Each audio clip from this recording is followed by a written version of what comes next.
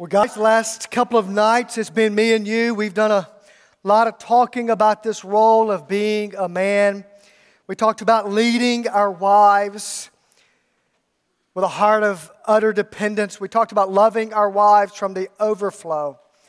And I gave you some homework. The first night I asked you to go home and to pray with your wife. And then last night I asked you to go home and ask your wife how you could love her more. Now, let me share with you somebody, I won't tell you who, but somebody asked their wife that question last night, and her response was, "Can I just go to bed?" Which I thought meant it's going to be a long conversation. Maybe we should do it tomorrow. How many of you men did your homework? Amen. Amen. That's great. I'm proud of you, men. Wonderful, wonderful job. I want to remind you, men, to go through that personal evaluation for husbands, asking the Lord what He would have to say to you. Well, guys, tonight is ladies' night. God does answer prayers, okay? It's ladies' night.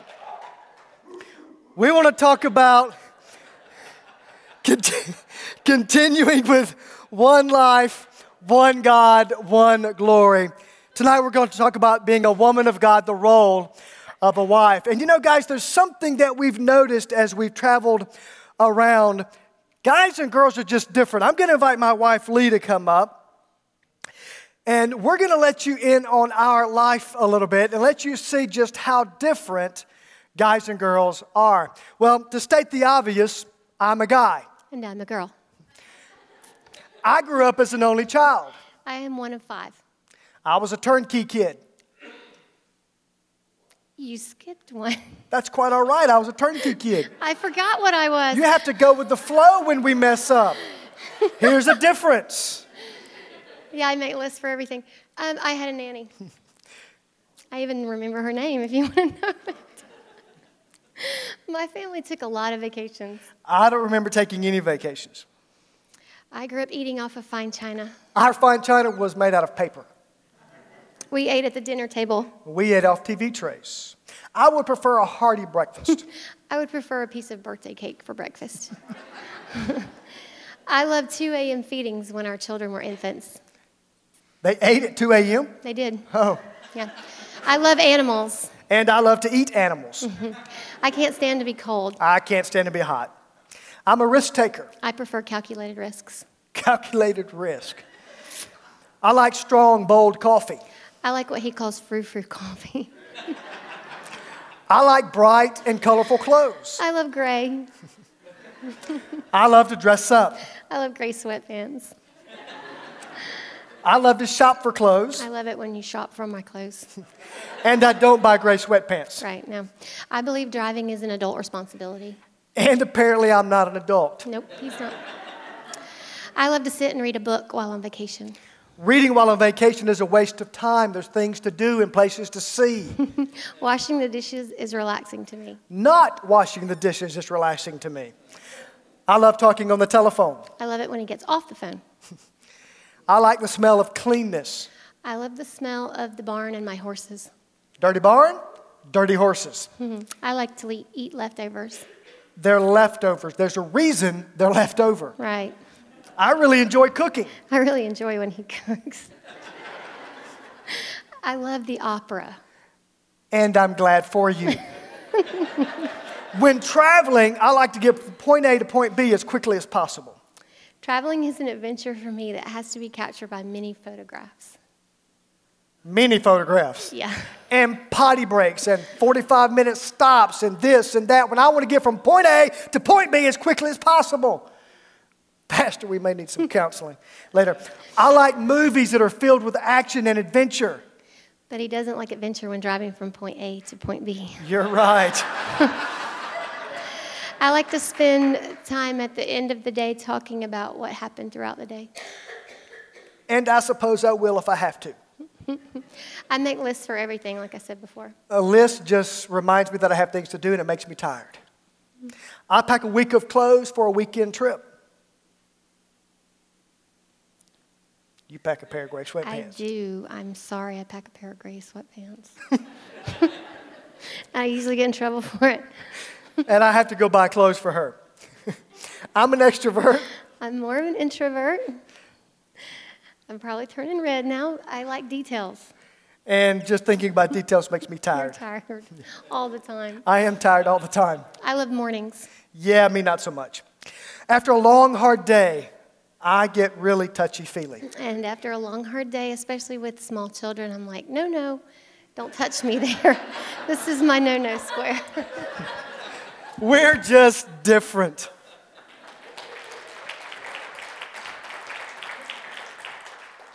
The mic is soaking wet. That's funny. All righty, we're just different, guys. As we begin to shift gears tonight and we begin to talk about the role of the wife, we've got to understand that the role of a wife can only be understood properly in the context of godly spiritual leadership by a husband. Men, whenever we don't lead our wives effectively, we set our wives up for failure. We must be doing our jobs well first. Man, we can't miss the heaviness of this. Even your wife's responsibility boils down to you doing your job well. Let's review the husband's role, starting off with the family truth. Our family truth tonight is a woman of God is spiritually sensitive to her God-given role. A woman of God is spiritually sensitive to her God-given role. Ephesians 5:22 through 24 says, "Wives, submit to your own husbands as to the Lord. For the husband is the head of the wife, even as Christ is the head of the church, his body. And he himself is its Savior. Now as the church submits to Christ, so also wives should submit in everything to their husbands." Let's look at 1 Timothy 5:14. "So I would have younger widows marry, bear children, manage their households, and give the adversary no occasion for slander." Now, according to this passage, the manager of the home is who? The wife. You're exactly right. Now, guys, I'm still learning this idea of the home being my wife's area to manage and her building her nest in her home. Our new home is out in your parking lot that you see, that big, huge trailer. Well, I had to drive our new home to our old home in South Alabama. And when I pulled it up into our driveway, I figured, okay, it's time to load this thing up and let's move in and let's get ready to go. No, it didn't work that way because my wife had to clean that thing from the top to the bottom. Now, it had been cleaned well before we got it, but it wasn't good enough. I'm talking toothbrush clean, pulling cabinets out, pulling furniture out. She wanted it clean, and so she gets it clean, and I'm thinking, okay, time to move in, right? No, then she had to sit in it for a while and kind of get the feel of it so she could decorate it, right? What she was doing is she was making her home a place that her family would feel comfortable and secure. Ladies, I understand that your home is something that you manage, and when you do that, listen to me, guys, carefully, sometimes she moves furniture around. Even though it was in the same spot 2 weeks ago, let her do that. It's her home. And you just get in there and you offer some hands for her. Now, ladies, though you do that well, that cave dweller that you live with needs a place to have his stuff. So if you've got a room in there that your husband has kind of put his stuff, whatever you do, don't go in there and mess with his stuff. It will, if you start moving things around, it will mess with his mojo, and you may get bit by whatever's in there, okay? We're so glad that God has given you the ability to do this well. And guys, though your wife manages the home, it doesn't mean that you can't manage things around the home, like the vacuum cleaner and the clothes dryer and those things. You can manage those as well. As we're going to understand the responsibility that we have as men before we can really talk about the women, let's back all the way up to Genesis chapter 3. Now, do you remember what happened in Genesis chapter 3? Who sinned first in that story? Eve. You're right. Eve took of the fruit, and then she gave to Adam. Now let me ask you this. Who was ultimately held responsible for that sin? Adam. You're exactly right. Romans 5:12 says, therefore, just as sin came into the world through one man, that one man being Adam, and death through sin, and so death spread to all men. What is this verse actually telling us? Men, it's telling us that if our marriage falls apart, if our family falls apart, though you may not be 100% at fault, you are 100% responsible. Now you're thinking, Shane, that's not fair. Guys, it is fair because God called us to be a leader. And with leadership comes great responsibility. You must lead your wife with a heart of utter dependence. You must love her from the overflow. Let's dive a little bit deeper, understanding our role as men. Now let's begin to talk about the role of a wife. Remember, again, ladies, a godly wife is one that is very spiritually sensitive to her God-given role. That means that you approach your role with an understanding that if God has called you to this, God will equip you to do this. And it's not about you, ultimately, it's about the glory of God. Just like the role of leadership will be uncomfortable for your husband, your role will have some areas of uncomfortableness as well. We see in Scripture that there's basically two responsibilities that God calls you to as a wife. Number one, He calls you to the role of completing your husband, the role of completion. This is in you're helping him complete his role. You're called to respect him, to love him, to minister to him, to nurture him, to walk beside him, to be his helpmate. This means that you are there to help him fulfill his mission as the leader. Genesis 2:18, God said it's not good for man to be alone. I will make him a helper suitable for him. The second role that God calls you to is to submit to your husband's God-given authority.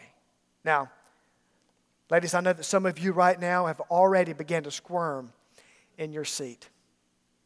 And I know that you have some awful picture in your head of this thing called bondage. I mean, submission. You're thinking it's this ugly thing, when the truth of the matter is it's actually very beautiful. There was a pastor one day that was getting ready to preach a sermon, and he had taken his pulpit and he had turned it into this big World War II bunker, right? And the bunker had slits, and he was standing behind the bunker looking through the slits. And what he said to the congregation was, today my text is Ephesians 5:22, wives, submit to your husband. It's one of the most disliked and divisive words in the Bible, but I believe that it's marked as divisive because we don't have a real understanding of what it is. God's calling you to submit to your husband under the context of submit ye one to another.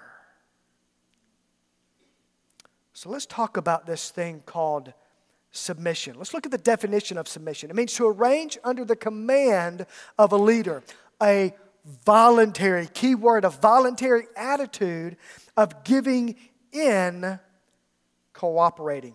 Ephesians 5:22 says, wives, submit to your own husbands as to the Lord. When we submit to anyone, we are submitting as unto the Lord. You cannot say, I am submissive to God, yet choose not to be submissive to your husband.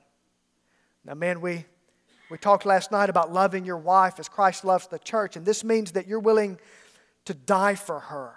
And men, this is the key in your wife's role of submission. When you live out your role of submission before her, meaning you're willing to die for her, you make it much more easy for her to live out her role of submission. A man never demands submission of his wife. He never lords over her. He never sits back and barks orders at her. He doesn't play any type of trump card. Christ never did any of this. Now, ladies, as we begin to discuss this thing called submission, the foundational truth that we must understand is that God loves you. And that God would never call you to something that was bad for you. Which means that this role of submission is something that's good for you. It's something that's beautiful that He has given you.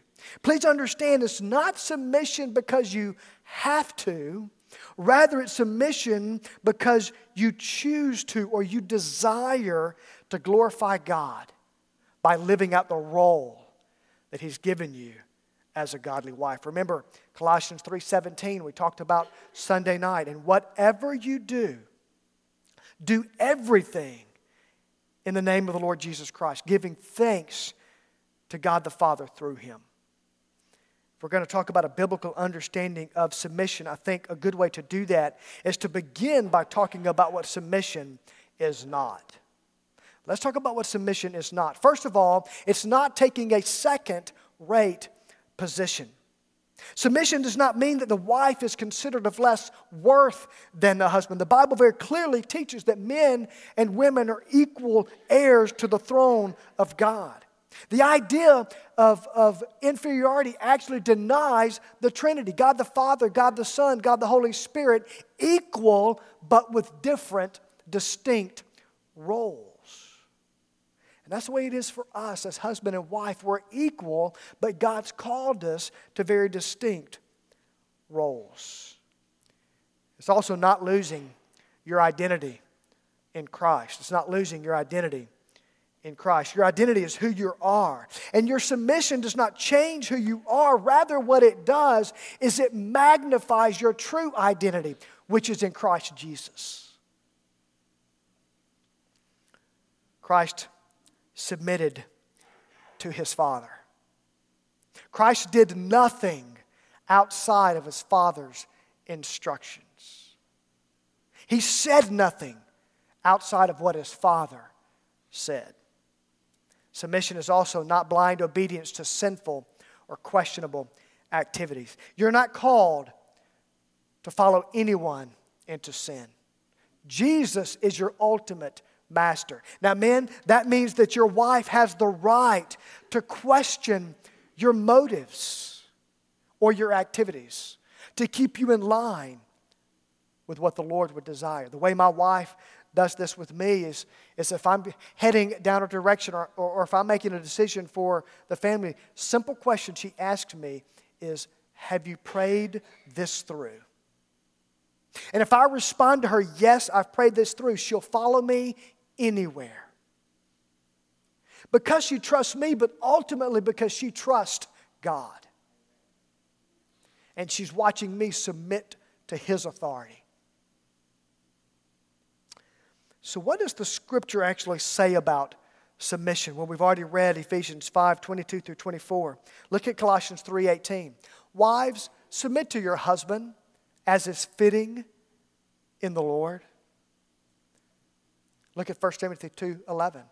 A woman should learn in quietness and full submission. That doesn't mean that you don't have a say, because you do. My wife is a woman of extreme wisdom. And I go to her frequently to ask her input. 1 Peter 3:1-2 says, wives, in the same way be submissive to your husbands, so that if any of them do not believe the word, they may be won over without words by the behavior of their wives when they see the purity and the reverence of your lives. We were in Augusta, Georgia at National Hills Baptist Church, and I had the wonderful opportunity of meeting a couple that had been married for 53 years. Her husband came to know the Lord a year and a half prior to us getting there. She lived a role of submission before her husband, loving him, ministering to him. And her life was such a witness to him, he surrendered his life to the Lord. This beautiful role of submission. Lady, where the rubber meets the road is in this reality. Submission is not easy. It's not easy. As a matter of fact, it's contrary to your fleshly bent. Look with me at Genesis 3:16. To the woman, God speaking after the fall, He says, I will surely multiply your pain in childbearing. In pain you shall bring forth children. Your desire shall be for your husband, and he shall rule over you. Now, what is God saying here? Remember, this is a curse as a result of the fall. So as a result of the curse, is God saying all of a sudden, your husband's going to look really good to you. Oh, you're going to be like, whoa, I desire him. No, that's not at all what it's saying. That word desire is the same word that's used in Genesis 4:7.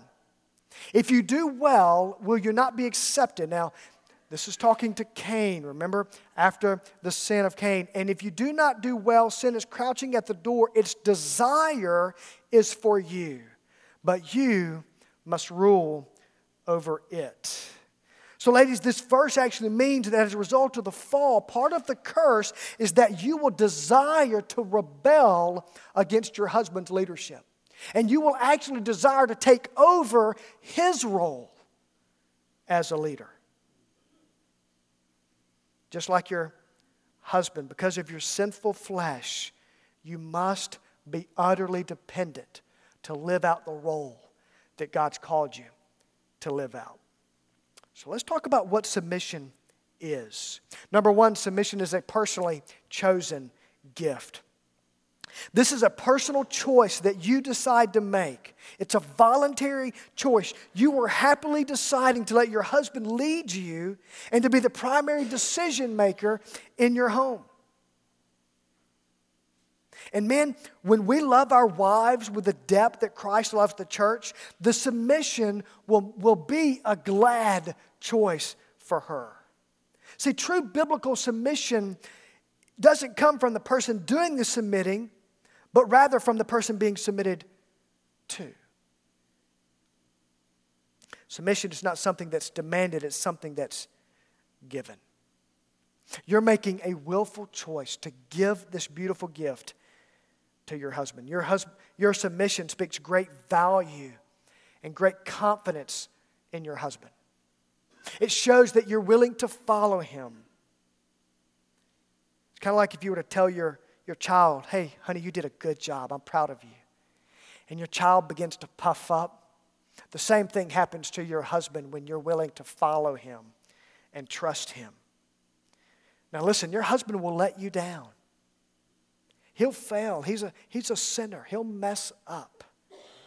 But in the end, he will be a more effective leader and be more effective in his role of loving Christ when you willfully submit to him. Lee and I were married in 1995, and when we were going through the marriage stuff with the preacher, my wife stopped him and she said, no, hold on just a second. I want you to understand, I'll do whatever you ask me to do, but one thing I'm not going to do is I'm not going to say I will honor and obey, because I'm not going to obey any man. That's the way she was raised. Her mother told her that you need a man like a fish needs a bicycle. Yeah. And I didn't care. I just wanted to marry the girl, right? Life Action came to our church in 2001, and God began to do this work in her heart, helping her understand this role of submission. And she came to me some years later, and she said, I want to do it all over again, and I want to put those vows back in. So in South Africa, we got married again with those vows put back in. Most beautiful day.